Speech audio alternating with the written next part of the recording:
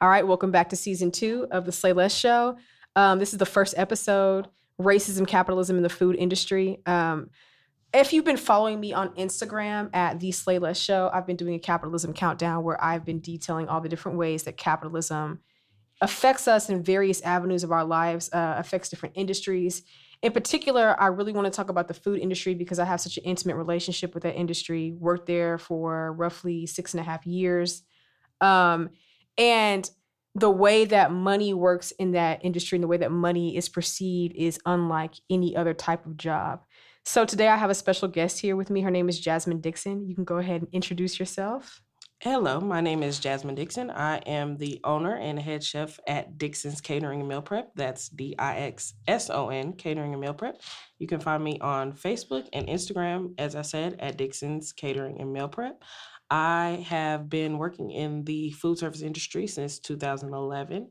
I have worked up from a server, found my love for the industry, and started my own catering business. And I also manage a retail dining location currently. All right, awesome. So let's go ahead and kick off the first question. You kind of already told us how you began your journey in the food industry. But can you detail some of your personal experiences in this line of work? And can you tell us if your experience was long or short, or if it was positive or negative, or if it was somewhere in between? Just elaborate as much as you feel the need to. Yes, I began in residential dining at Kerr Hall, which I'm sure a lot of your listeners probably have eaten there at some point or another, spent a lot of time. It is the largest dining hall at the University of North Texas. Yes, it is. I remember Kerr. Yes. It's open till 2 a.m. It used to be open until 3 a.m. at some point, but, college kids, you know how that shit goes. Yeah. I then went on to a different cafeteria, Bruce Hall, and later on went to Champs, then went on to retail dining, and started my career more so there. To say whether my experience was positive or negative, as you said, if I would have to choose, it would be more so negative than positive, definitely. And to say whether it was long or short, it's definitely something that is going to be long-term. As I said, I started my own catering business. Yeah, that's like your career at this point, right. Which is amazing, right. Very amazing. Okay. My journey in the food industry began before I got to college. I say 6.5 years. I always just count from my freshman year of college up. But my first job actually was in fast food, working for Wendy's. I went on to Taco Bell after that, CC's Pizza. I've worked at virtually every fast food restaurant that you can think of. And then when I got to college, I started serving at a variety of different Tex-Mex restaurants. I don't know why I always ended up at Tex-Mex restaurants. Interesting. Probably because I just love Tex-Mex, and I was like, I can get this discount on this food. My ass was definitely broke in college. But I started doing that. I worked my way up to a bartender. I also was a cocktail waitress for a catering company. I also worked, where else did I work? I feel like I'm forgetting a place. Maybe that's about it. I said bartending. I bartended a bunch of different places. But my experience was definitely long. It was the primary way that I earned money literally for like 6.5 years. That was how I paid my bills. And I had big girl bills at a young age. So I was like, I was out there hustling, trying to get, the bag as best way I could. It was definitely not the best experience. And we'll touch base on this a little bit later, but I experienced a lot of sexual harassment as a waitress, especially as a bartender. I experienced a lot of racism also in the service industry. I don't think people really think about that. I think when people think of racism, they think of tipping, and we're also going to talk about that later. But I don't think that they really understand that when you're a Black female server and you're in an establishment and you're serving, the majority of the people that you're in contact with every day are not like you. They don't look like you. They don't come from the same background. You definitely experience a ton of different microaggressions that you wouldn't probably experience in any other line of work. Absolutely. And especially because like the relationship between the server and the customer is such an intimate relationship. Like, I'm bringing you your food. Like, I'm literally like, I'm a server. I'm not a servant, but in your mind, that's how you perceive me. That's right. How you correlate the two. Absolutely. All right, let's go ahead and move into the second question. So before we do that, I found this article on Mother Jones. Is it motherjones.org or motherjones.com? And it was giving some background information about serving in the food service industry. And it's overwhelmingly white and male, which I think would account for some of the different things we've probably both experienced working in this line of work. 56% of servers that are non-white report making considerably lower wages than their white counterparts. The federal minimum wage is $7.25 an hour, but most restaurants are only paying their servers $2.13 because of a law or a clause that pretty much says they only have to pay you that much because you're going to make up the difference in tips, not, guaranteeing that you're actually going to get tipped, because that happens. You could possibly get it, maybe, if somebody else feels like it. Yes, absolutely. So your wage is pretty much at the mercy of someone else and how they may perceive you, how they may feel about you. And for me personally, when I was working in the food industry, I felt like my white customers always felt like I had an attitude. And I'm like, I'm just here doing my job. Like I'm smiling. Like I don't know what the issue is and in what way I've affronted you that you would think that I have an attitude that I don't want to be here, that I have a problem serving you. Like, this is my job. This is how I make my money, my living. My biggest, my most recent position before I left the University of North Texas in March was one of the managers at a Jamba Juice location that is in the Union. Oh, yes. I know what you're talking about. Okay. They have a very particular clientele that comes to that location. Obviously, most of the people that come through the Union are students. There's a very particular type of student that comes there for whether it's for allergies, whether it's just because they're picky or just because they want this certain shit today because they saw it on a music video. There have been more often than not times that I have had to have a manager that is lower than me in rank, but of a different color, come and speak to someone because they felt like I didn't have enough experience to talk to them about something on multiple occasions. That's really pathetic. That's not surprising to me because I feel like Black women experience that type of aggression and that type of situation in almost every job that we're in. Black women, I feel, have assumed leadership roles in so many different areas and elements over the past 20 or 30 years, especially because I feel Black women at this point, we're probably one of the most educated demographics in the country. Like there are statistics that will show you this.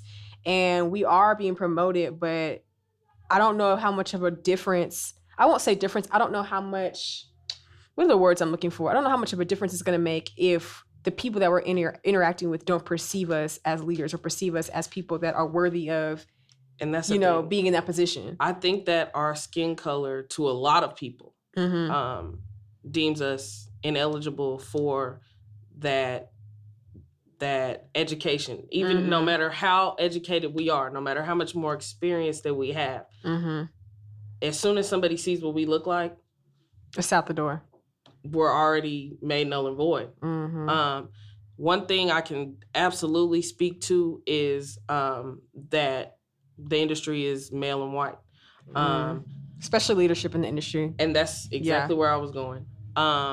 Of all of the managers that I have had over the many years and different stores I've visited, different locations, different this and this and that, Black women, very few, if that. Yeah. In my current position where I manage, there's 2 different Black women in my entire area that manage 120 stores. Wow. 120. Wow. I think that's crazy. I think that's wild. I think that is too. Well, I mean, we've kind of already spoken about this, but let's dive into this a little bit more. So moving on to question 2. So what are some of the readily recognizable issues with race in the food industry? For one, we've already talked about how the food industry is overwhelmingly white and male. But I like this question because I think it also implies there are other race issues within the food industry that aren't as readily recognizable to people who don't work in this particular industry. Like in conversations I've had with people, I will say this. People are very ignorant about how food and service, how that industry actually works. Like they really have no idea. Like I can't tell you how many times I was working in various restaurants. And I won't say that I honestly feel like tipping is an issue because I feel like a lot of people don't actually know how to tip. I think number one, that's the biggest thing. People don't know how to tip. They literally have no idea, like you said, what the process is, how many people have to split one tip on a table. Right. And realizing that if they only make $2.13 and they split if you have one waitress and that waitress has to split it with all the other waiters and waitresses plus a busboy plus a hostess bartender plus a bartender, it's 15 people and you just gave somebody $5 on a $20 tip. On a $20 tab, and you would think $5 is, you would think, oh, that's a decent tip. You know, they didn't really have to bring a lot of food out to me. When they split that, that's 10 cents. They because a lot of people I don't think realize that even if you don't, like if you get a tab, and this is, I think tipping is probably like the number one issue for me that deals with race in the food industry because there are so many conceptions or misconceptions about Black people not tipping, so on and so forth. And I don't think people understand that when you have a tab and you don't tip me on the tab, like no matter what, especially if you have a large tab, because this has happened to me in the course of the 6.5 years that I worked in casual dining, bartending. I've had like large tabs where people would pay the tab, but they wouldn't tip me. And so I don't think people understand that when you work for a restaurant, the tip does not go directly to you. You tip out to everybody working in that bitch. And then also, if you don't tip me, I still have to tip out a percentage of whatever you spent. So technically, I just pay part of what you just ate. I paid part of your tab for you. I paid your tab. And that's, like I said, I think that's the biggest thing is that people literally have no idea what goes into a tip and what is supposed to come out of a tip. Feed people's families, pay for people's school, all these other things. People literally have no idea what their tip, like you said, it's not coming just to me. It's not only coming to me. The restaurant is getting getting all of this money. You're just your plain tab. So, like you said, I really feel like that's the biggest issue: educating people on what this tip is going to.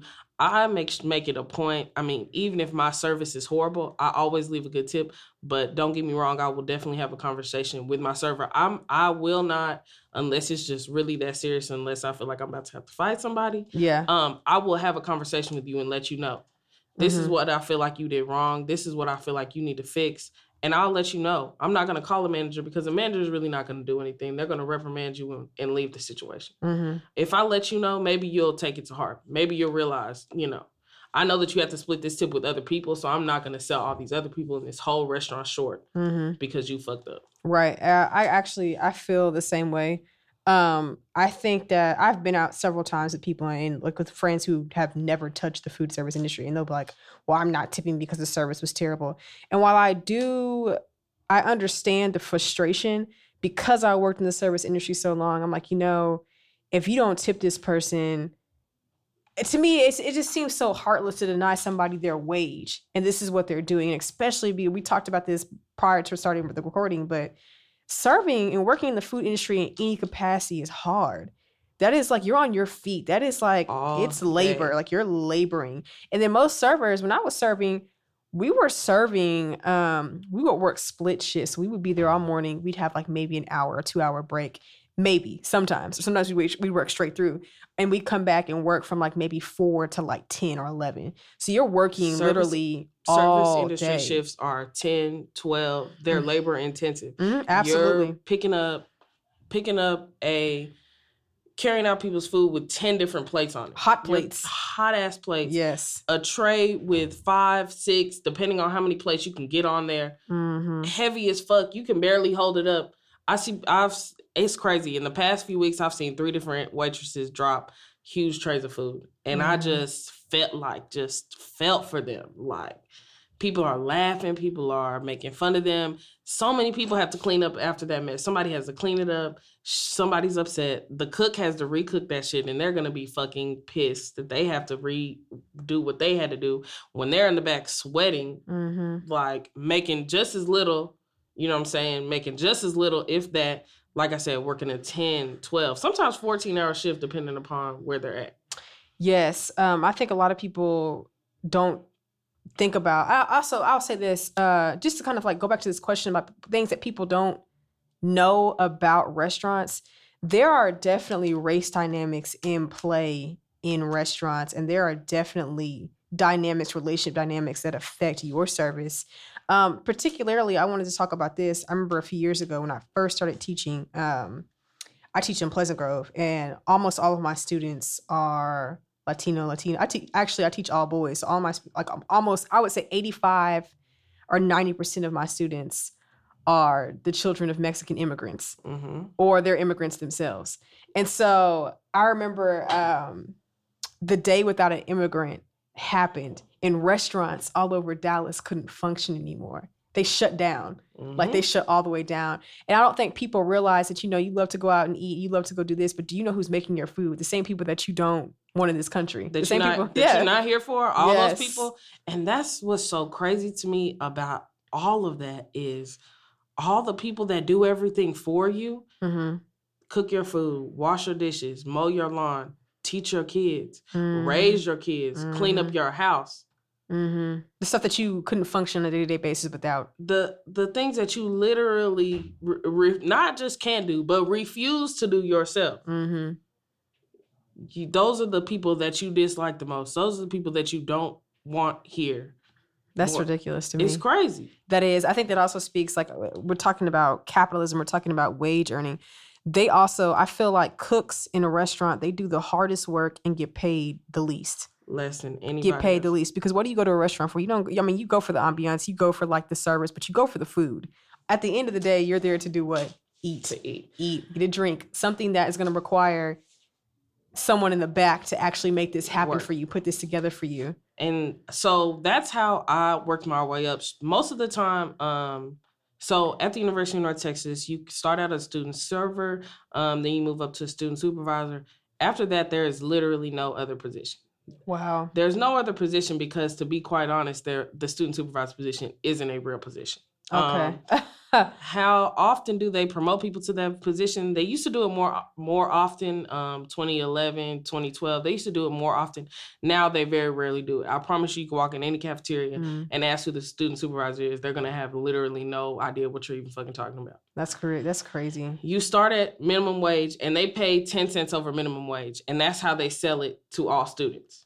Wow. Oh, well, we pay 10 cents more than McDonald's and Burger King and Taco Bueno. So, and we're on campus and we work with your schedule. So, this is great. Mind you, throughout my entire dining services with the University of North Texas from 2011 to 2018, I've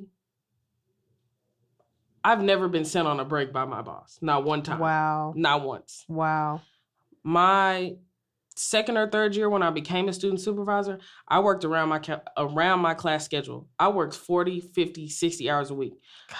The hour limitation was 25 hours. For the week. What? But I'm working 50 or 60 hours. How are they getting away with this shit? They're getting away with it because nobody's monitoring them. I don't know who the auditors are. I don't know who these people are that are doing this. They're not. They're not checking. Nobody was checking. But because I was doing my job, plus I was helping doing a full-time person's job, and because I was managing people, because that's just something that I naturally do, right? Nobody said anything. I was making overtime for years. Now at some point, a manager from another cafeteria starts asking me, hey, do you want to work full-time? Like, you're working full-time, did you know the title, the switch of the title. And do you want the title? Yeah. That's important. And at this point, I have no idea what comes. This is in 2013. I have no idea what comes with the title. I'm like, okay, I don't care, whatever, I basically make my own schedule. I come in and out as I please. This is great for a college student. I can do what I want. I come to work, get as many hours as I want. Nobody's going to tell me shit. Cool.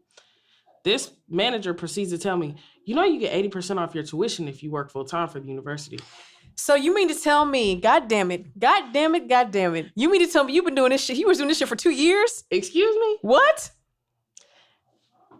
I said, excuse me. Oh my God. Why? That's how they lowball us. That's how they get us. That's how they get you. Without the title, and then I'm assuming because this is a full-time position, if you were to move up full-time, I'm hoping and I'm asking, when you're given the title of full-time, does that come with health benefits? It does. So you were working. I was doing all these things. During some of this time, I had no insurance because my mom switched jobs. I was over 21. I had no insurance during some of this time period. So now, mind you, at the beginning, I didn't 80% off of tuition. That's 80% off tuition. Working for the university is a state job. Mm-hmm. So all the benefits, you literally pay into the same benefits as a teacher. You pay into TRS and everything. Yes, okay. You get the exact same benefits as a teacher. Everyone from the janitor, the lowest level janitor, to the president of the university, everybody gets those benefits if you work over 40 hours, if you average over 40 hours a week. Okay. So my beginning of my journey to get this full-time position began in 2013. I didn't get that position until 2015. I had every raise that I was given because someone else contacted HR. After I had a contact with this manager anonymously reported to HR that I had all these hours. Now, for this person to report it, mind you, HR sees how many hours that I'm working. Mm-hmm. There's no way that nobody knew that I'm not getting paid 20 or 30 hours of overtime every check. There's no way. I know that they see this, but they don't care. They're not worried about it.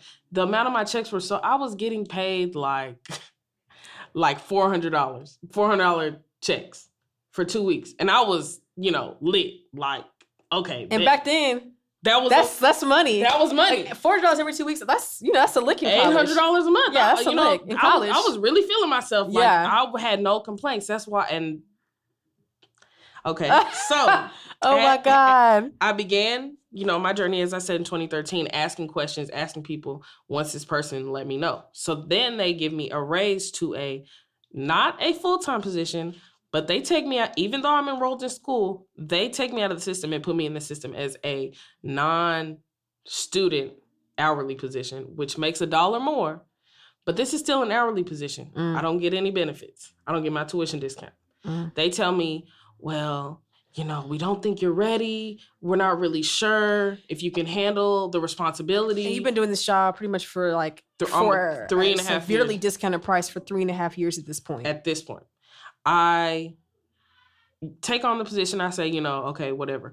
Really, to be honest, first of all, I know it was because I was black.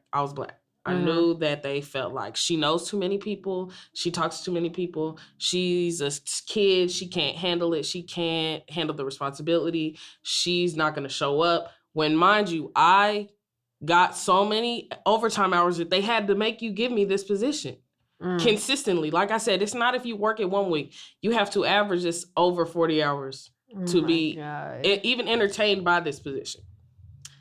I go on to this position. I work it for almost 2 years.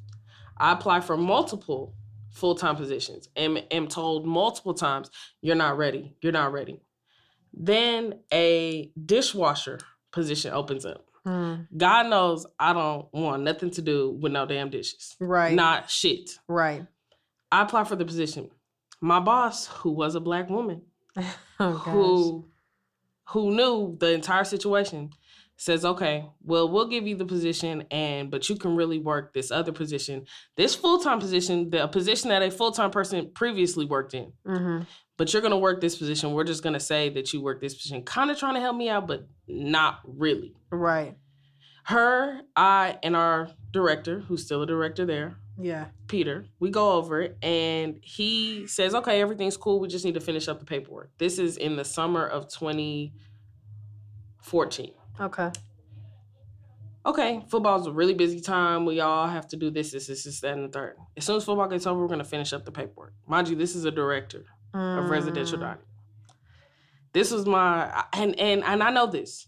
Cover your ass. You need to write everything in writing. I know that. I knew that. Yeah, okay. Football gets over. Nobody says anything about this position.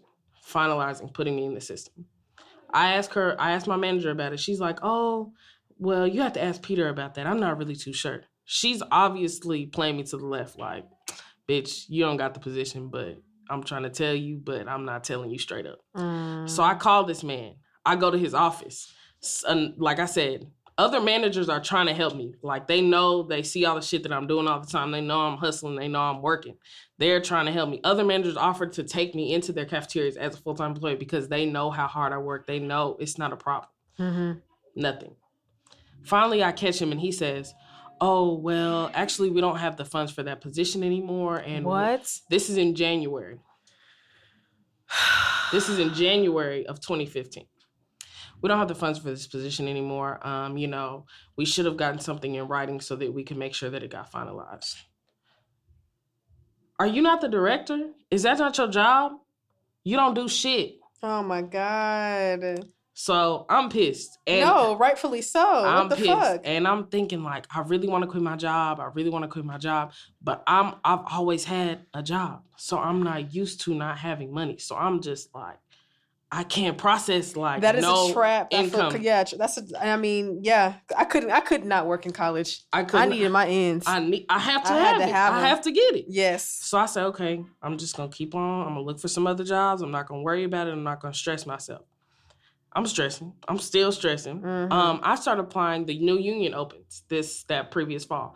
I started applying for supervisor positions in the union. A manager at Jamba Juice who was not connected to anybody else calls me. She's like, I see you work here. You already work here? Cool. We can interview you. The process to change somebody over is so simple. It's literally a click to change you over. The problem with promoting people in UNT, one of the problems is that it's like the streets. Everybody knows each other. Everybody's been working there a long time. Nobody wants to put their neck out too far for anybody because they don't want somebody to come step on it while they're trying to help somebody else. Right. They don't want to put themselves at risk, so they don't say anything. Right. This woman doesn't know anybody. She's brand new to the union when it opens, so she doesn't give a fuck. She's just hiring people just to hire people. She calls me for my interview. I go in, I have the interview with her. She calls me back and she's like, I want you. Like, I want you to come over here. There's no gap in between time. You can literally go from one position to the next. Right. She says, I just have to clear it with your manager and your director. God. So I was off that day. Mm-hmm. And one of my coworkers called me and tells me he overhears the director and my manager saying, the director saying, well, you don't want to, telling my manager, you don't want to give her a full-time position. You can't keep her here. She was literally telling this other person trying to hire me that I wasn't available. What? Not that I wasn't qualified, not that I wasn't good enough, but that I wasn't available and that she didn't want to let me go. Because I was working all those fucking hours as a non-student hourly person. Number one, when I was in school, so you're lying. You're just lying. Number two, I'm working full-time hours. At this point, I've been doing it for 4 years. Without getting compensated for it. Without getting any type of compensation, without the benefits, without the insurance. At this point, I haven't had insurance for like 2 years. My gosh. Paying $700 on my taxes. The penalty fee. Oh, yeah. Okay. When I go do my taxes. Oh, yeah, for insurance. What the fuck? Oh, so I'm paying a $700 penalty fee during this time. Oh, my God. Because I have no insurance. So my director basically says, you have to let her go. You have to give the position. So they let me go. They let me go over to the union.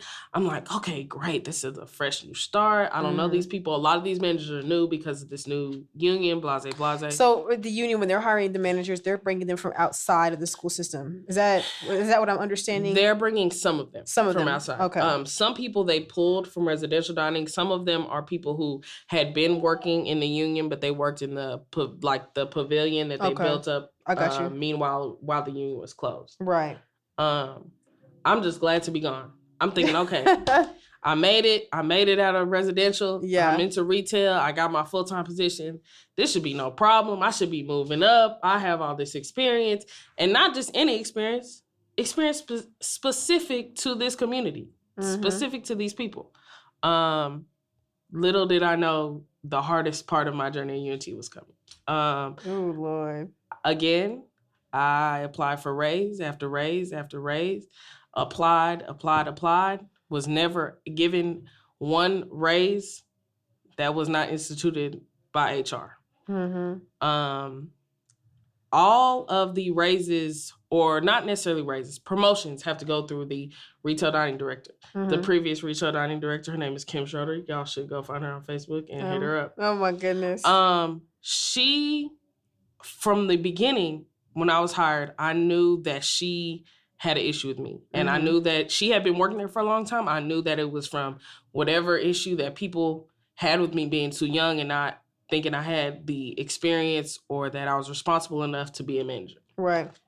She's constantly asking me, oh, when do you work? Oh, when are you supposed to be here? Oh, were you supposed to be here 15 minutes ago? Constantly checking on my schedule. Constantly micromanaging the fuck out of you. Micromanaging the fuck out of me when I'm 3 levels below her. Yeah. When it's 3 other different people that are supposed to be managing me in between you. Yeah. Why are you constantly asking me shit? Why are you constantly asking people about me? What is the issue? What's the problem? And the summer of 2016, while I'm helping a customer with the other manager of the Jamba Juice, she comes to me in front of these people, and customers are online. When are you going to fix your hair and make it flat and straight so it's appropriate for work? I almost lost my fucking mind. You know, this is my thing about this. And like, I'm like, you know, because first off, the fact that, and this is the shit, is that we're sitting here recording this conversation, having this conversation pretty intimately. This shit happens all the fucking time. And I'm like, you know, the fact, first of all, that she could come to you and even have the audacity to ask you that. And then not even that, just taking into account all of your prior experiences working in the food service industry, specifically at UNT, working for 4 years without being compensated for your work. And then the nerve of this bitch to come and ask you about your fucking hair. When you've been doing, and how long have you been working at Jamba Juice at this point? Managing? 6 months. 6 months. 6 months. I've been at this job for 6 months. Like, why do you feel that it's okay to ask me that? I haven't changed my hair in 6 months to make it palatable for you. So why the fuck would I change it now? And like, what do you hope to gain from this conversation? Like, these are questions that I would like to ask our white coworkers and our white managers who come at us sideways. And I'm like, you realize, like, I can sue your ass. This is discrimination. This is discrimination. And this is a thing, and this is the problem. And I will say this today. I said it then. I'll say it now. The University of North Texas dining department is the most unprofessional job I have ever had in my fucking life. I worked at a snow cone shop where there was not a register, where we took cash and made change on our own. Before iPhones were popular with a calculator, before you had a good calculator on your phone. That is the most unprofessional job I have ever had in my life. It's a trap. It's not a coincidence that the population of employees in that department are Black and international students. Those students are the most financially unsupported on campus. Yes, absolutely. There's no question to me. It's not a coincidence that it is the lowest paid department on campus, but they work weekends, holidays, birthdays, through the summer, through the winter, through the storms. When the ice is over, they still expect those students to come in. Wow. They know, not they think, they know that these students have no other financial support. They know that these students may or may not eat if they don't come to work. They know that these students come to work to get a free meal. Not just to get their check, but to get the free meal. Wow. International students, and international students have it even worse than Black students because most of them can't even communicate. Most of them literally cannot even speak English to communicate with the managers. And nobody's bridging that gap. Nobody's figuring that shit out. Nobody's looking at it. Nobody gives a fuck. They literally, they just expect them to show up to your job. Bye. Cut you a little bitty, little bitty baby ass check. The hour limit for American students is 25 hours. The limit for international students is 20 hours. Because they get their tuition cut in half because they're in school in America, they feel like, oh, well, that's enough. We're already giving you half our... And this is what has been told to me. We already give them half off their tuition. How, we have to get that money back. They only let them work 20 hours, so they only have to pay them for that much labor. And to think about that now, like, I don't even, back then, because I worked, first off, bless UNT, I worked for UNT in a capacity of different student jobs. And I don't know, it's something about being Black working at UNT. And this is the thing about saying this. I've had people tell me this at every level. I've had people who were deans, people who were like, higher up employees in the Office of Orientation and Transition Programs tell me there's something about being Black at UNT. I was at McNair School. The director of the program at that time said the same thing. And it's a problem. It is an issue. And then to hear you detail literally how they're doing this to Black and international employees, and they're getting away with this shit. Like, what the fuck are you supposed to do with 20 hours a week? Making $7. Where am I going? What am I going to do? What bill am I? What bill can you pay? How do you expect a student to pay rent? One in the cheapest apartment, and the rent in Denton is skyrocketing. It is. When I first moved to Denton, a 1-bedroom apartment could be $500-$600. Yeah. A decent apartment. Yeah. Now you could get a economy 1-room studio apartment for $550. You can't live off that shit. And then how's somebody supposed to eat? That's crazy. Anything else? That's ridiculous to me. It's wild. Oh my gosh. Whenever that director asked me that question, I walked off. I really, I thought I was gonna lose my mind again. Mm-hmm. After the situation, I had to clarify to make sure that I didn't mishear that. Mm-hmm. I knew what I heard. I had to clarify with my coworker, who was Mexican. I asked her, did she said that, right? That's what she said. I went and told other managers. I told other directors. I told damn near everybody in the building. I asked for advice. I asked for help. Not one person in that building did one thing.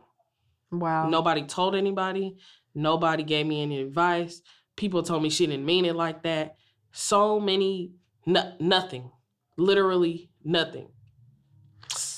I have a theory about that. And not that, and this is the thing, just kind of going back to what you said about international students, and then just my experiences working with Hispanic cooks and busboys, and how, people, especially who are immigrants or who are here and they're living within this bubble of like, I can't do too much because I'm here in America. I'm earning money. I'm earning, a certain level of money that I wouldn't be able to earn in my home country. But I feel like people do get caught in this trap of thinking, I can't speak up. I need my job. I need my money. And like that happens at, in every job, in every capacity. But I especially see it heightened in the food industry, especially when you talk about the fact that, like, I see people get talked. I've seen cooks get cursed out, called a variety of different names. And, I sat there and I watched this because I'm just like them. I need this job. I need to pay my bills. I can't quit this job at this point because I depend on the money I make from this job for my very survival. And to hear that they're doing students like this, no less. Students. Not only are they doing them like this, nobody cares. I reported, so I let all these people know I'm a very compassionate person. Mm-hmm. At this point, I did not report her to HR. I tried to talk to people. Nobody really even seemed like they cared. So why would HR care? If I'm letting these other managers and directors know about this situation and they're playing it to the left, why the fuck is anybody else going to care? Mm-hmm. The situation continued. She wrote me up for not flattening my hair. Under a hat. Managers don't have to wear hats, but I was expected to wear a hat. When I reported this, I had to go through an entire interview process. They interviewed other people. We go through this whole process, and they found her guilty of discrimination. She was not fired. They say she was demoted. Yeah, so speak a little bit. Can you speak about that? Like, you say she was demoted. What was your relationship with her after this incident? And like, what was that? What was that like? What happened? So she was the director of retail dining. Mm-hmm. They demoted her to the assistant director of retail dining. Her pay did not change. The only thing that changed was her title. They moved her to the other campus, the engineering campus at Discovery Park. Yeah. She was mainly there most of the time, but I still had to have contact with her.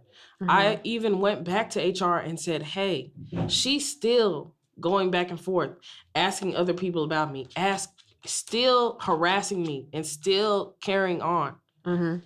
They literally told me in writing, well, we moved her, so what else do you want us to do? Wow. Nothing. She was fired earlier this summer. Mm-hmm.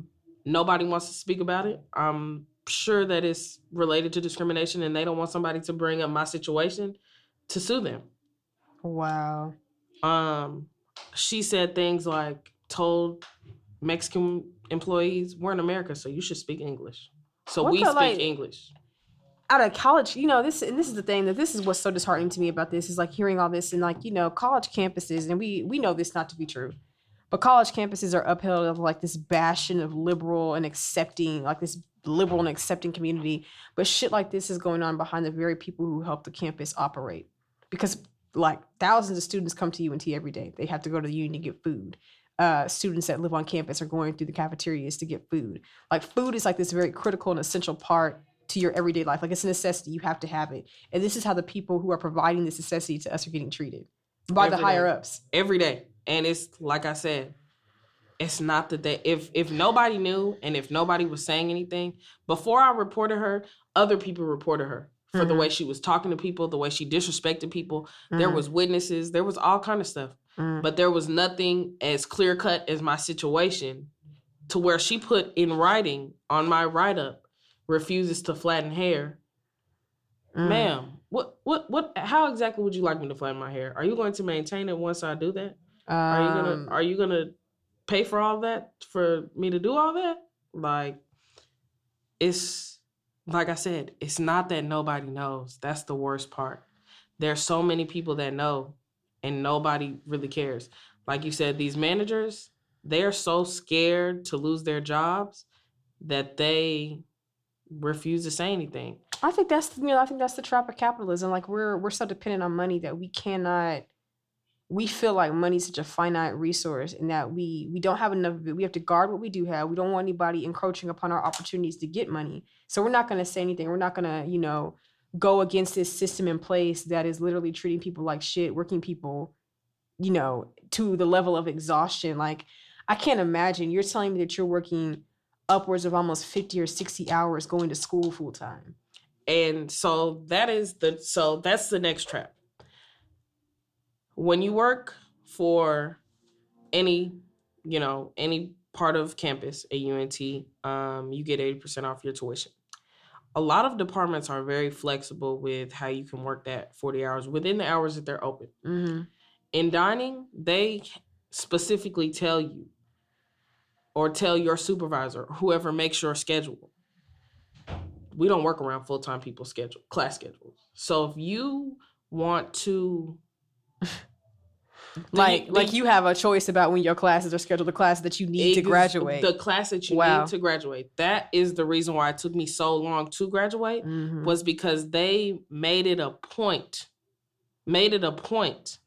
to not allow me to be off on days that I could have been off, not let me get off early when I could have gotten off. Time to study, time to just sit there and look at the wall and fucking rejuvenate. To do anything. Yes. To do anything. They literally made it a point to make my schedule during times that they knew I needed to go to class. Wow. They make it so difficult for you to use that 80% that you can't really do it. Mm. They make it almost impossible. Luckily, I had a horrible, terrible ass manager that was over me who took no responsibility. He's still there currently. His name is Mark Lunzer. Y'all can go ahead and find him too. Oh my God. You calling niggas out. He's a trash ass manager. He can't delegate. He can't handle pressure. He literally can't communicate. Whenever there's a problem, he literally goes in his office and hides. Literally. Luckily, he was my manager, so he let me make my schedule for my unit. So I was able to literally make my schedule around my class schedule. Mm-hmm. Luckily, I was in the recreation department and I had some really flexible ass teachers that the department's really small that allowed me to go to class during times when it wasn't necessarily my class time so that I could finish these classes. It was literally an uphill from the time that I started being full-time. That's when my education became almost non-existent. Wow. Oh my God. Oh, well, just hearing this story, this is heartbreaking and it's infuriating too. And what's really fucked up is that there's someone just like you who's probably 5 or 6 younger getting taken advantage of the same fucking way. And that's the most disgusting part. Like, that's the most irritating part, that I know there's somebody like me. During those years that I was working all those 40, 50, 60 hours, I literally worked myself out of school. I flunked out of school. Not because I was out partying or drinking too much, because I was at work all the fucking time. Mm-hmm. I have a great mom. She's there for me. She literally does anything and everything she can for me. Could she financially pay for a whole nother household? No, she couldn't pay all my bills and pay for her and my brother, to live. I had to go to work. Yeah. It wasn't an option. Yeah. I flunked myself out of school going to work. I think that I saw that a lot because I had a lot of friends working in the service industry when we were in school.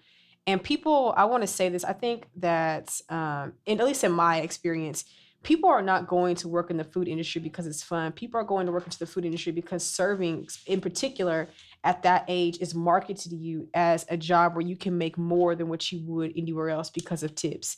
What that totally means, and food service industry workers take home some of the lowest wages across any industry, across any job. They take home some of the lowest pay. And I think that I saw, like, in particular, I saw like 3 or 4 close friends of mine that I worked with throughout those 6.5 years who ended up taking like they either had to drop out of school or they took like these really long extended breaks because our managers were requiring them to work so much and to work so late. I had a friend, he was on his way to medical school and he told the manager, he's like, this is my last semester. He's like, I really need to be, working on these classes so that I can get into the medical school that I'm trying to go to. And our manager, who was an asshole, they ended up firing him. I quit. They fired him 2 weeks later. They ended up firing this man. He wouldn't give him his time off. So he ended up not getting the grade he needed. He ended up having to take that class again. He was supposed to graduate that spring. He ended up having to take that class again that fall because they only offered it like in the actual regular semester of the school year. Delayed his graduation. And he ended up going on to medical school. He ended up doing everything that he said that he wanted to do. But it was the fact that because we were all working so hard and we were working jobs where, a lot of us weren't getting a lot of financial aid. We didn't qualify for, the most financial aid. We were working because we had bills to pay. Like myself, when I was in college, I paid everything. Like I didn't have any help. I paid my phone bill, I paid my light bill, paid my rent, paid my car note, my insurance. I had credit cards and I got credit cards because I was so fucking broke. I needed some extra, some cushion. That's a whole nother podcast. That's a whole nother trap. A whole nother one. And it's just interesting to see, like, UNT we just sold our accounts from Wells Fargo to Chase. So Chases are already on campus selling their credit cards. So all the banks that were at UNT are now Chase banks. There's a Wells Fargo in the Union. Mm-hmm. I don't know if they're going to be able to literally, but they probably can. They're probably going to tear the inside of it out and just make it a Chase now. Wow. The school bank, Higher One, we don't bank with them anymore. Who do y'all do now? Bank Mobile? I don't even know who they use anymore for financial aid, but we use somebody else. They had so many fees and so many different things. Like literally, they got sued. Higher One did. Wow. For all the fees that they were charging and all the like literally fraudulent things that they were doing to get money from students, like overdraft fees. And then obviously, college students, we're not paying attention. I know I overdrew my account. I don't really know by how much. So that shit was common back then. My account is at that time, my account was overdrawn probably more often than not. Absolutely. Especially my Hard One account. I had an account get closed because I overdrafted it and I was trying to pay the fucking overdraft back, but every time I still had like stuff coming out of that account. So all those overdraft fees, and it was like, I think when they closed the account down, I owed that bank like $700 that I couldn't pay. I wasn't in any position to pay that money, period. And that's the thing. There should be no way that you should feel the need that you have to do that. You shouldn't have to do that. There should be no way that a bank knows good and well you can't go there and take out a $700 loan. So why are you going to let somebody's account go over that much? I know. And just let the fees rack up. And just let them rack up. Pay it back. And I'm like, pay it back. Can't. And then they put it on your credit and now you have this $700 collection. Wow. It's a trap. I hate to say that, and I think education is so important, but college is a business. It absolutely is. A business, and it's a business that's not built for brown people. We are not, our family dynamics are family values are just the way that most brown people's family systems work. When you turn 18, you go to college, you get out of my house. Not necessarily get out of my house, but you move out. These bills are your bills, and I have my bills, and I can't help you with your bills. I think that speaks to the larger issue of like the fact that I think, because I hear that critique a lot. And while I do find that it is true, I think people don't really talk about the fact that a lot of the time, the reason our parents are doing that because they themselves aren't in good financial positions. And like they can't, they're happy, they're proud of us. They're happy for us. But now that we're 18, they're like, okay, well, now I can start getting myself together. Not that I can start focusing on myself, but I can't afford to do this for you anymore. So now you have to do it yourself.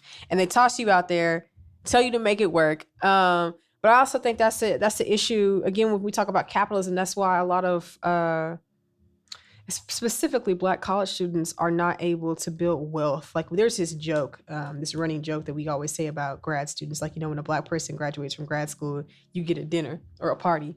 When a white person graduates from grad school, your parents give you a house or buy you some stock. Here's some stock, or here are these really valuable assets, these investments that will help you start building wealth in a way that Black and brown students do not get. And that's exactly what I mean when I say our family dynamic, our family values, how it's just set up that way. I can definitely say for the most part, I have seen my mom live from paycheck to paycheck most of my life. Absolutely. I can say the same. Yeah. I had on and off, mostly off, a 2-parent household. My stepdad, who was totally financially irresponsible my entire life. I've seen my mom pay so many bills, and she's 50 now. She's, like I said, she's about to start her PhD program, and she just finished her principal certification program. That's amazing. Congratulations to her. That's lit. Man, it's that means I have to go do all this stuff now. Go do it. But you can though.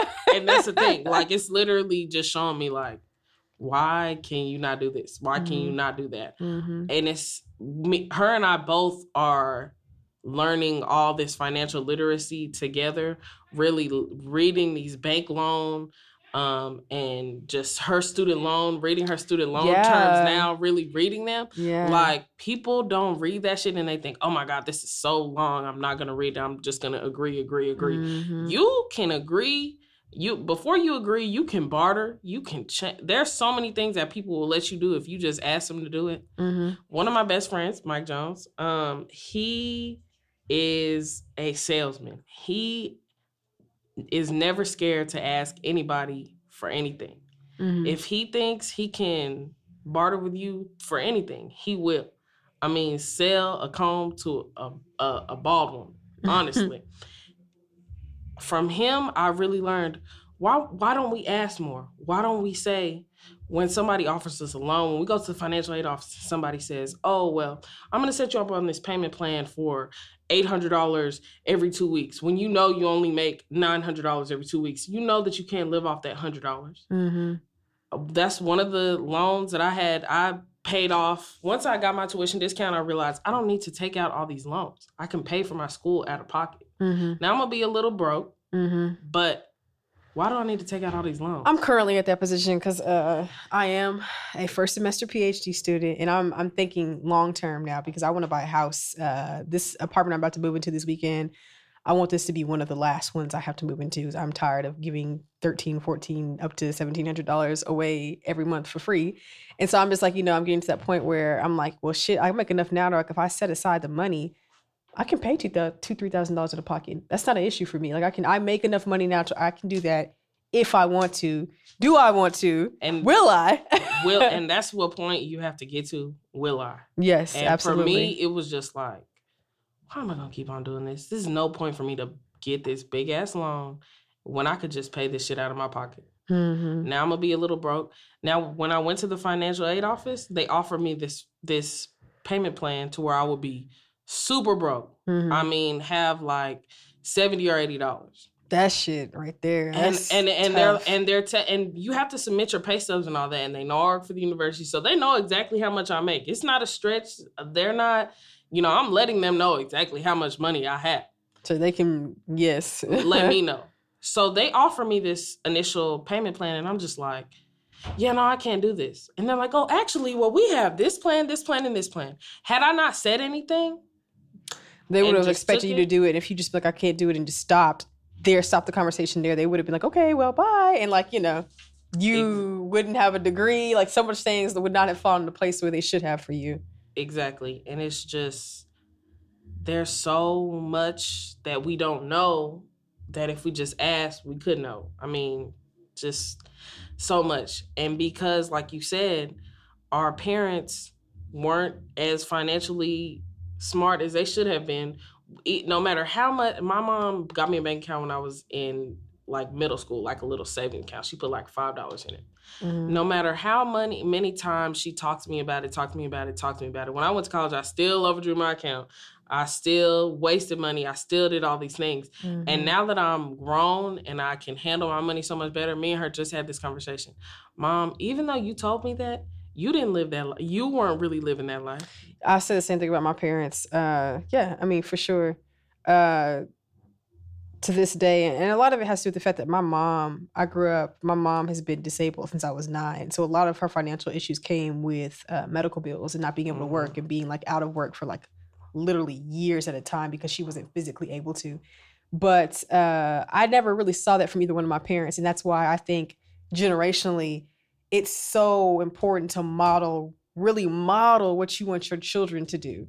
And like to really put them in a position to actually do that. And so I'm just now at 27 years old, just now starting to be like, okay, pay attention to your credit. Hey, start paying attention to them student loans, start paying the interest on them hoes. So you're not paying, $15,000 extra that you don't need to pay. So it gets very real. It does. And that's another thing with the student loans. There's so many ways to get out of paying your student loans. So many ways to get out of paying it. Hell yeah. Paying way less than you have to pay. Like you said, though our white counterparts, they know that. Their parents got the cheat codes. Mm-hmm. They give them the cheat codes. They understand how money works. They understand how it works and how it circulates. Mm-hmm. And how you pay in and you get out and you pay back in and you pay back in and pay back in. That's my mom. She's on a teacher forgiveness loan. Bro. See, that's what I need. I need to actually enter that. Yes. You need to get on it ASAP. Any person, what people don't realize is you don't have to just be a teacher. Any person that works for the state, I'm on that same plan for mine because I paid into TRS. Mm-hmm. I can qualify for that same. I qualify for that same thing. Mm-hmm. As long as I graduated 325, you're good. Yeah, you can get it. And if you pay on your loans for 10 years, then everything else is let go. Sign me the fuck up, cause 10 years. But not even just that. My mom, they put her on a plan where she only has to pay $2 every month. So she has to pay $24. Shit, they're doing, what did I do? I'm gonna stop this because we didn't veer it off. We're talking about loans, just about capitalism and money, but yeah. I'm gonna take us back to question number 3 because like I'm getting like pulled into this conversation. I'm like, yes, this is interesting. I should do a podcast this season about student loans. I think I actually, based off of this conversation, I think I actually am gonna do that. Let's move on to question number 3. So before I ask the question, I wanted to provide the audience with just like a brief overview of tipping and like the history of tipping as it relates to Black people. Tipping in particular for Black people and Black people working in the service industry has a very strong origin in the South. Like when Jim Crow was being put into place after slavery, like during Reconstruction, going up into the late 1890s into the early 20th century, all the way up into the 1960s, where most of the food service industry, most of the domestic workers are going to be Black people. And the reason tipping came into play and that they put the responsibility onto the customer to pay and give them basically like a choice to pay Black employees or people who are working, Black domestics, we'll call them Black domestics, is that they didn't actually want to pay them minimum wage.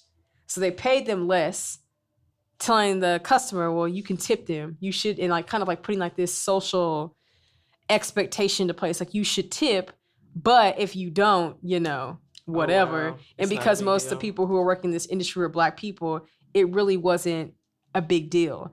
So the question I have for you, number 3, is what is your stance on tipping? How do race and gender affect tipping? Are servers of color held to a higher standard than their white coworkers? And do you think that tipping kind of excuses corporations and businesses from paying their staff minimum wage? Are there unfair advantages, disadvantages when a restaurant operates on a tip-based system? It's a lot. It's a big question. Yeah. My stance on tipping. Like I said earlier, I make it a point to leave a good tip no matter how my service is. And I have no problem communicating with my server if I am unhappy with my food, with my service in general. One thing that people get upset with servers all the time is the time it takes for their food to get cooked. Like they have any control over that shit. I'll say 8 times out of 10, it's not the server's fault or he or she's problem that your food is taking a long time. Whether the cook is out in the back smoking a blunt, and didn't pick your order up yet, or the sous chef is out talking to his friends at his table who he invited to his restaurant today, and that's why your food's taking a long time. Most of the time, it's not the waiter or the waitress's fault that your food is taking a long time. That's what I feel like people's biggest problem is. The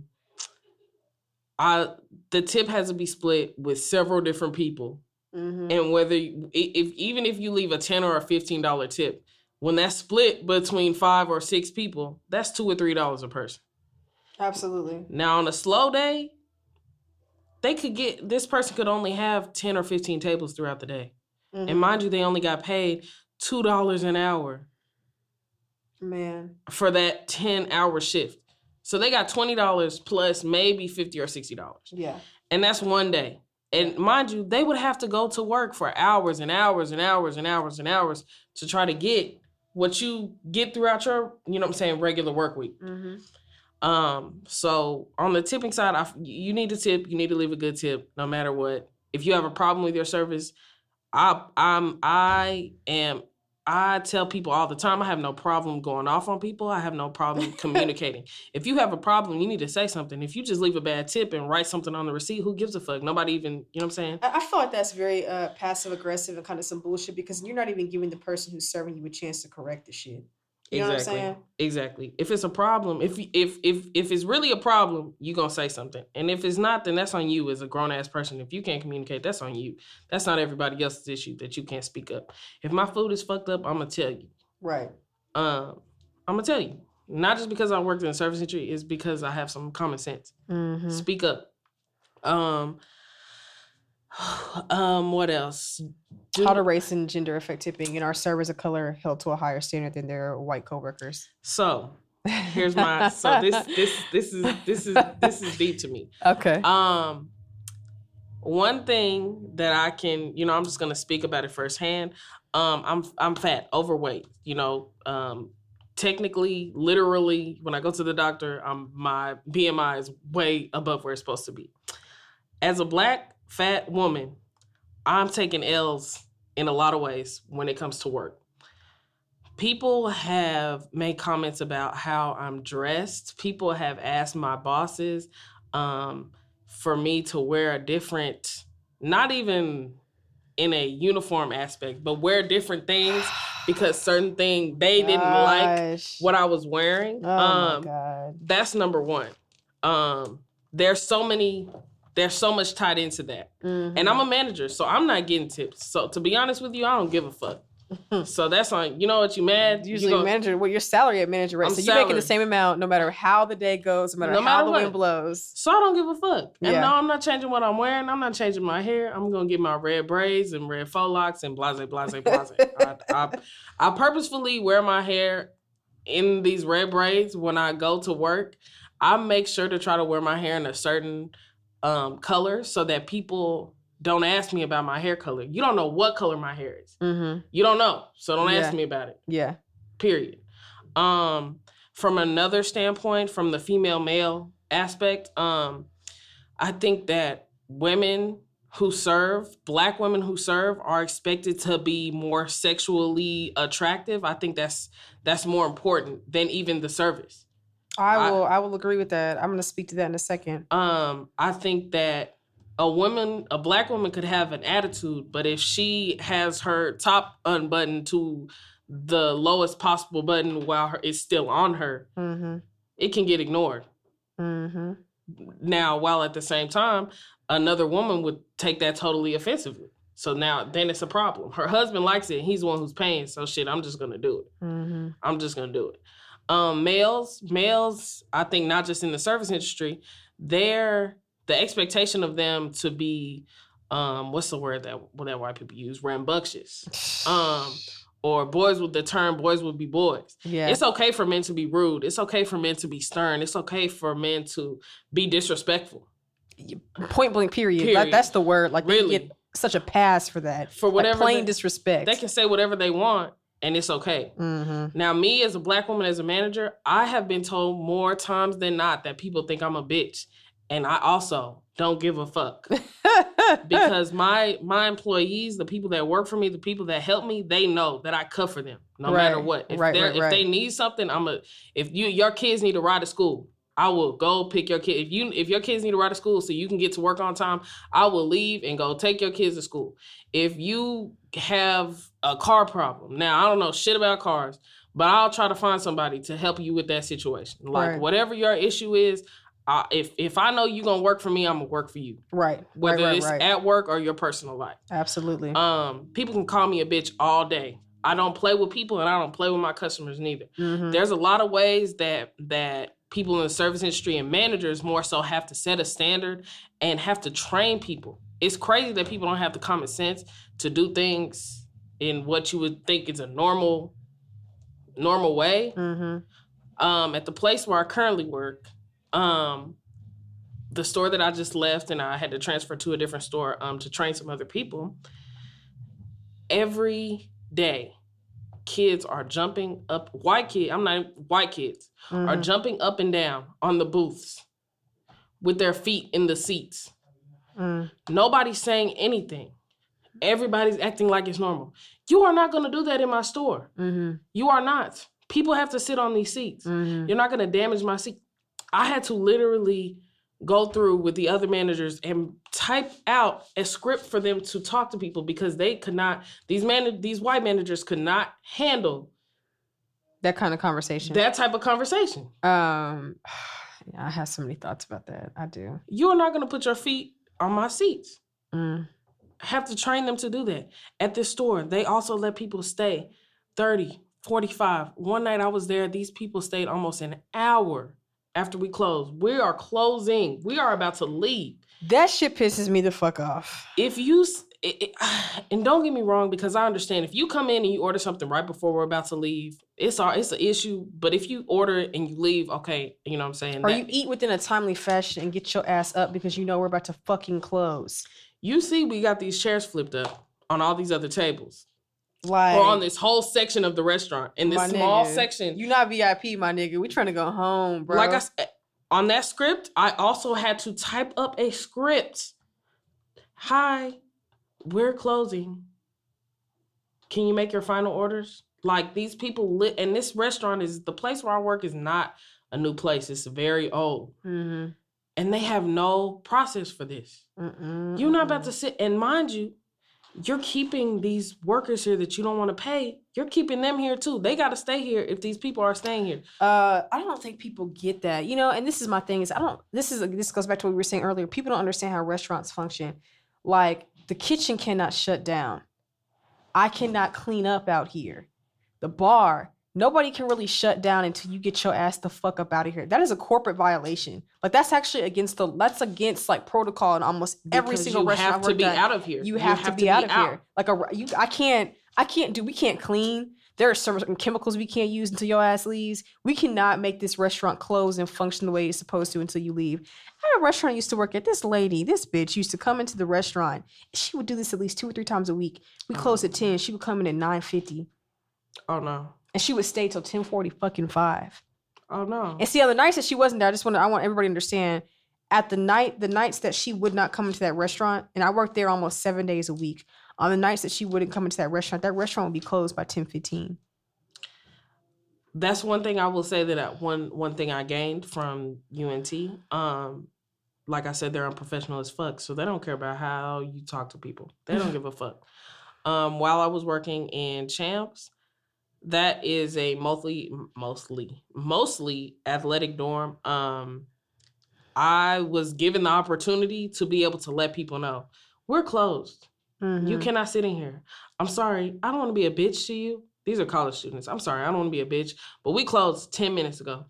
Mm-hmm. Everything, all the food is put up. This is, you know what I'm saying, buffet style. Yeah. This is not, you know what I'm saying, cooked to order. This is buffet style. So we've already flipped the line. So y'all are just sitting here. Y'all should probably go ahead and go. That we'll be here tomorrow. We open at 6 a.m. Yeah. Like, that's probably one of my biggest, like I said, you, just like you have to train employees, you have to train your customers to respect you and to respect your staff. If you don't, that's when your staff doesn't respect you. I absolutely believe that. All right, I'm going to dive into this question. So what's my stance on tipping? This question, like I said, was really expansive, so I'll go ahead and just go over it again. So what is the stance on tipping? How do race and gender affect tipping? Are servers of color held to a higher standard than their white coworkers? I'm just going to go ahead and answer that. Yes, they are. Yes, they very much are. Do you think tipping absolves corporations and businesses from paying their staff minimum wage? And are there advantages, disadvantages when a restaurant operates on a tip-based system? So my stance on tipping, let's start there and talk about corporations because we are talking about capitalism and how it functions with the food industry or through the food industry. I always tip, just like you, because I worked in this industry for so long, and I realized that when you don't get a good tip, you are causing your server to lose money that they otherwise would have made, especially if you don't tip them shit at all. You're actually making them pay for a portion of your food. So if you didn't know that, now you do. I don't give a fuck what the case is. Tip your server. And even like, unless it's an extreme case and somebody like your server's like, you know, saying some like real off the wall, really oppressed, like really just offensive shit to you, then there's always an exception to every rule. But other than that, you should be tipping your servers. Do I think that there needs to be a system? Like, I think culturally there needs to be a calling for corporations and restaurants to pay servers an hourly wage to where they're not having to depend on tips. Like, you should be guaranteed a certain amount, not $2.13. Like, I mean, at least minimum wage, if not more, and tips because of how labor intensive the food service industry is. Exactly. And then do race and gender affect tipping? Absolutely, yes. I mean, there's plenty of proof that will show you. And just in my own personal experiences, I remember I would go into work and like, I made $200 last time. I'm like, nigga, I made 80. What the fuck? Like, and I'm literally the same demographic of customers you're dealing with, giving them the same level of service. I'm out there. I'm not the friendliest person. I've been told that I don't look very friendly. It's probably true, but damn it, when I'm at work, there's a smile on my face because I'm here to make this money and take my ass home. And I remember distinctly in almost every single job I've worked in the food service industry, when I compare what I was making on a day-to-day basis compared to my white coworkers, I was making considerably less. I mean, it's just true. Statistics will tell you that 56% of non-white food service industry workers report making less than their white coworkers. I mean, the proof is in the pudding. Are servers held to a high? I already said yes to that one. I'm not even going to go over that. Are there unfair advantages, disadvantages when a restaurant operates in a tip-based system? I mean, to a certain degree, but then also I think that when you work with a tip-based system, almost every single part of the restaurant, you're working together to ensure that everyone's making money. Like, I need my drinks on time. I need my food on time. Like, I'm going to go out there. Your job is to provide the food. Your job is to provide the alcohol. I provide the ambiance. I provide the service. And I think that if tipping works the way that it's supposed to, everyone can benefit. But then you have times where people are not holding up their end of the bargain, but you're still expected to pay that person out. We had busboys at one of the restaurants I worked that weren't busting the tables. So you would have like people coming into the restaurant and we couldn't fucking sit them nowhere because all the tables are dirty. But I'm still expected to tip this person out. But now at this point, this person is fucking up my money. And like, I remember it got to the point people were coming in, looking at the restaurant. I'm like, never mind, I don't want to eat here anymore.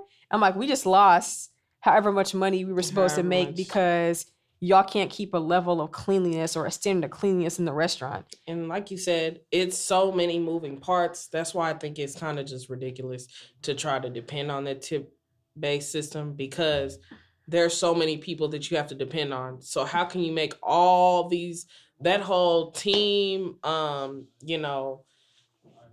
peer pressure thing that coaches try to do when they make you fuck up so the whole team has to run thing. Mm-hmm. You can't play with people's money like that. No. You can't especially set it not up in this like industry. That. Especially not in this industry. It just can't work like that. This is not a game. This is people's money. Right. So that's why it's just crazy to me. And not just, it's a team-based thing. So everybody has to get this money.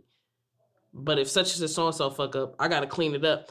And as a server, you have to clean up everybody's fucking mess. Like everybody's attitude, how long the food takes, my drink is weak, my drink is too strong, my soda's flat, all these things the server is supposed to be responsible for. Absolutely. When they're communicating with the customer. And they literally have nothing to do with them. I would say directly. Like I said, I think it's unfortunate how little people really understand about how restaurants function. Because if they did, they would realize, like, when you come in there on your high horse, and I want to talk about this. Let's just move into this last question. Can you speak to the large dynamic of the server and customer and how this relationship can often serve as a basis for abuse and mistreatment? I think that people come into restaurants thinking that you're my server, you're my servant. You're going to do what I say. And I'm like, no. I'm not a maid. Like, that is not what is happening here. That's not the dynamic of this relationship. But so many people come into spaces that deal in food and they act like that. And that's exactly what I was going to say. That's my main point in the whole, you have to train your customer to respect you and to respect your staff. People, when the places that I manage, when I left Champ's Cafeteria, before I came, the management that was there in the daytime, Miss Anita, she was a fucking bitch, but those kids knew I'm not gonna leave this shit on the table during the day shift because Miss Anita will call our coach and then it's gonna be a problem. The manager were there at night. They didn't give a fuck. Not to say they didn't give a fuck. They didn't want to have that conflict. They didn't want to have that conversation. They didn't want to make the coaches upset, or they didn't want to make this person upset. So they didn't say anything about this huge ass mess that the football team is leaving. No, we're not gonna do that. You're gonna pick this shit up. You literally, all you have to do is put this plate in a bucket. Wow. Walk 10 feet over here and put this plate in a bucket. When I left, they knew Jasmine's gonna snitch. And it's crazy. It's more interesting because these are my peers. These are people that are my age. These are people that I know. I'm telling Zero, you need to tell them. You better tell them, I don't give a fuck. I don't care about arguing with nobody. I don't care about going off on nobody. You need to tell them, y'all need to clean this up or it's going to be a problem. Like, your menu is going to get impacted. The more y'all egg this situation on, y'all know better. By the time I left, when I came and helped out with football in the fall, everything was fine. Everybody knows. You just pick your plate up. No, you said something really interesting that I like. That I don't think, because I think overall in the food service industry, you have this belief that the customer is always right. And I like what you said about training the customer to treat you and your establishment and the people who are working with and for you with respect. And I don't think that is a common enough theme across every avenue of food service in the food industry. I don't think that that's an idea perpetuated enough. And I feel like that's why people feel like they can come into restaurants and fucking talk to you crazy. I remember when I was 18. It was Christmas break of my freshman year of college. And I went home and I asked my old manager at Taco Bell, if I could work. And this lady came in, and there was nothing that worked in this Taco Bell location except for Mexican people and Black people. And my manager, Mark, he was Mexican. She came in there, and she had this burrito in her hand. And I was off. I was sitting there with my best friend at the counter, and she had this burrito in her hand. She's like, and I told you I didn't want any fucking onions in my burrito. She's talking to him. She's talking to the manager of this establishment like this. She's talking to this man like this. This man is... He's sitting there. He says, okay. He's just like, he's taking it all in stride. I'm sitting there getting pissed. I'm like, you know what? I'm not going to say anything. It's like, I'm off the clock. I turn to my best friend and she says something to me. I start laughing. And this bitch looks at me and was like, shut the fuck up. If they had any white people working here, maybe I wouldn't get my goddamn order wrong. She said that to me. And so I was like, I was shocked. I was shocked for all of a split second. And then I was like, you know what? You about to get all of this nigga in me today. I'm off the motherfucking clock. I was like, who the fuck are you talking to? Yeah, I'm off. I was like, so who? I was like, are you talking? I was like, because I work here. I was like, ain't nobody back there except for Black people and Mexican people. So who the fuck are you talking to? I'm talking to you. And I remember I had my Letterman on. And she was like, I'm going to call your high school coach and tell him. And I said, bitch, I don't fucking live here anymore. I said, you call whoever the fuck you want to call. I said, well, what you're not going to do is come up in here and talk to us like we fucking crazy. So back exactly to what I said. I also work for UNT in the ticket office. I do all kind of any job. Man. We have donors who donate tens, 20s, hundreds of thousands of dollars. Mm-hmm. Regularly, and it's not really the ticket office's issue, is really an issue with the internet with the school. Mm-hmm. We do this whole tickets on your phone system now. We scan the tickets at the gate. Every week there's a problem. For the last 3 years since we've been doing it, there's been an issue. Like I said, it's really not the ticket office's issue, it's an issue with the internet. Right. On a consistent basis, I personally, I'm the only Black woman that works in the ticket office as an intern at all. I consistently am called to deal with any type of irate customers because they know, okay, ma'am, if you want to talk like that, I can't help you. If you would like to communicate with me in a respectful way, then I can talk to you and I can help you. I can figure this out. And in my head, I'm thinking, to be honest, I can give you whatever fucking ticket that I want for free. But if you want to act like that, I'm not giving you shit. And I could sit here and act like I'm doing something for the next 15 fucking minutes. And I have and will continue to do so. If you want to act like that, I'm going to act like that. I'm getting paid to do this shit, so by the hour. No. So I'll sit here. You want to waste time? You want to talk crazy? I'm sorry, I can't have this conversation right now with you. Even at, whether it's in dining, whether it's in the ticket office.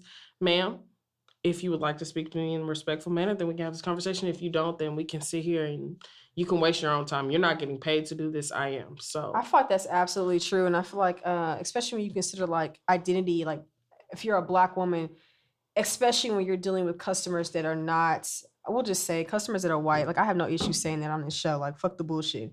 When you're dealing with customers that are white, or you're having these interactions with white customers, I feel like they almost want to police how you're supposed to talk to them and what you can say to them.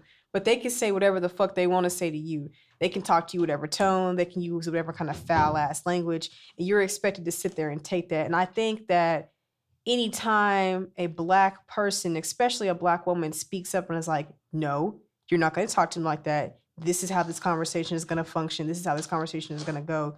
You're automatically labeled as, she's being rude, or she's being mean, or she's being unprofessional, or she's being insubordinate. And I'm like, no, like if a white server told you this, you would calm your ass down and you would talk to them like they were a human being. But you don't see me that way. You don't perceive me that way. So you think that you can come talk to me however you want to. And like I consistently used to tell people, even like when I was working at like Wendy's, I was like, like I'm not going to deal with this. That was my phrase. I was like, I'm not going to deal with this. I'm going to walk away now. You can talk to somebody else. Like I'm not doing it. I'm not about to do this with your ass. That's something that I firmly believe in, and that's when I go on interviews, that's something that I speak to whoever's interviewing me about. Mm-hmm. I am not going to be disrespected. That's one thing. And I've always considered myself a really strong person, but like you said, I think I let money just manipulate me. And with my job at UNT, I will never be put in a position like that again, to where I was taken advantage of, to where I was manipulated, to where I bent over backwards for a couple dollars. No. Mm-hmm. No, I'm not doing it. I have more experience than most people my age. I have more management experience. I have a degree. I have my own business. Like you really can't tell me shit. Like you literally are in a position to where if you don't want to work for nobody else ever again, you don't fucking have to. And that's I'm struggling to let go of my corporate jobs because the money, and that's the thing. It's because we like it and we need it. Like fuck, we need it. I want to see it every Friday. Oh, with no question. Yes. I want to know it's in my account. 1:00, I'm checking that account. It's there, digits. Yes. Every week. So, like I said, the training the customer. Like I said, I feel like that builds rapport with your employees. That makes people respect your store. I feel like that's when people can really get to the nitty gritty of why they're here, so they can eat good food. Mm-hmm. When everybody respects each other, when there's communication between people and all that good stuff, that's where it goes. Absolutely. I'm going to go ahead and wrap up now. I think that this was a wonderful first podcast to start season 2 with, and we covered so much ground. Again, this particular podcast episode deals with racism, capitalism, and the food industry, and how they all kind of intersect to make the food industry this really complex and interesting industry to be in that can sometimes be oppressive, can sometimes be very rewarding. We had a very expansive conversation. We talked a lot about money, specifically student loans. So if you have any, like, if you want to find out that information, just like skip to the middle, because we definitely went into detail talking about that. But one more time, Jasmine, if you can just tell everybody where they can find you, get in contact with you, all your information. My name is Jasmine Dixon. I am the owner and head chef of Dixon's Catering and Meal Prep. That is Dixon, Dixson. That's Dixson. People spell my last name wrong my entire life. It has an S. That's Dixon's Catering and Meal Prep. That's on Instagram and Facebook. You can contact me at 214-707-6226. Once again, that's 214-707-6226. I can help you with all your catering, meal prep, dietary needs, all that good stuff. Absolutely. So we will catch you guys again next month. Have a great night, and thank you for tuning in. Last time, I'm going to talk to you for a second. Okay. I'm going to tell him, I'll meet you at I'm going to tell him that I'm having to cut this off. Okay.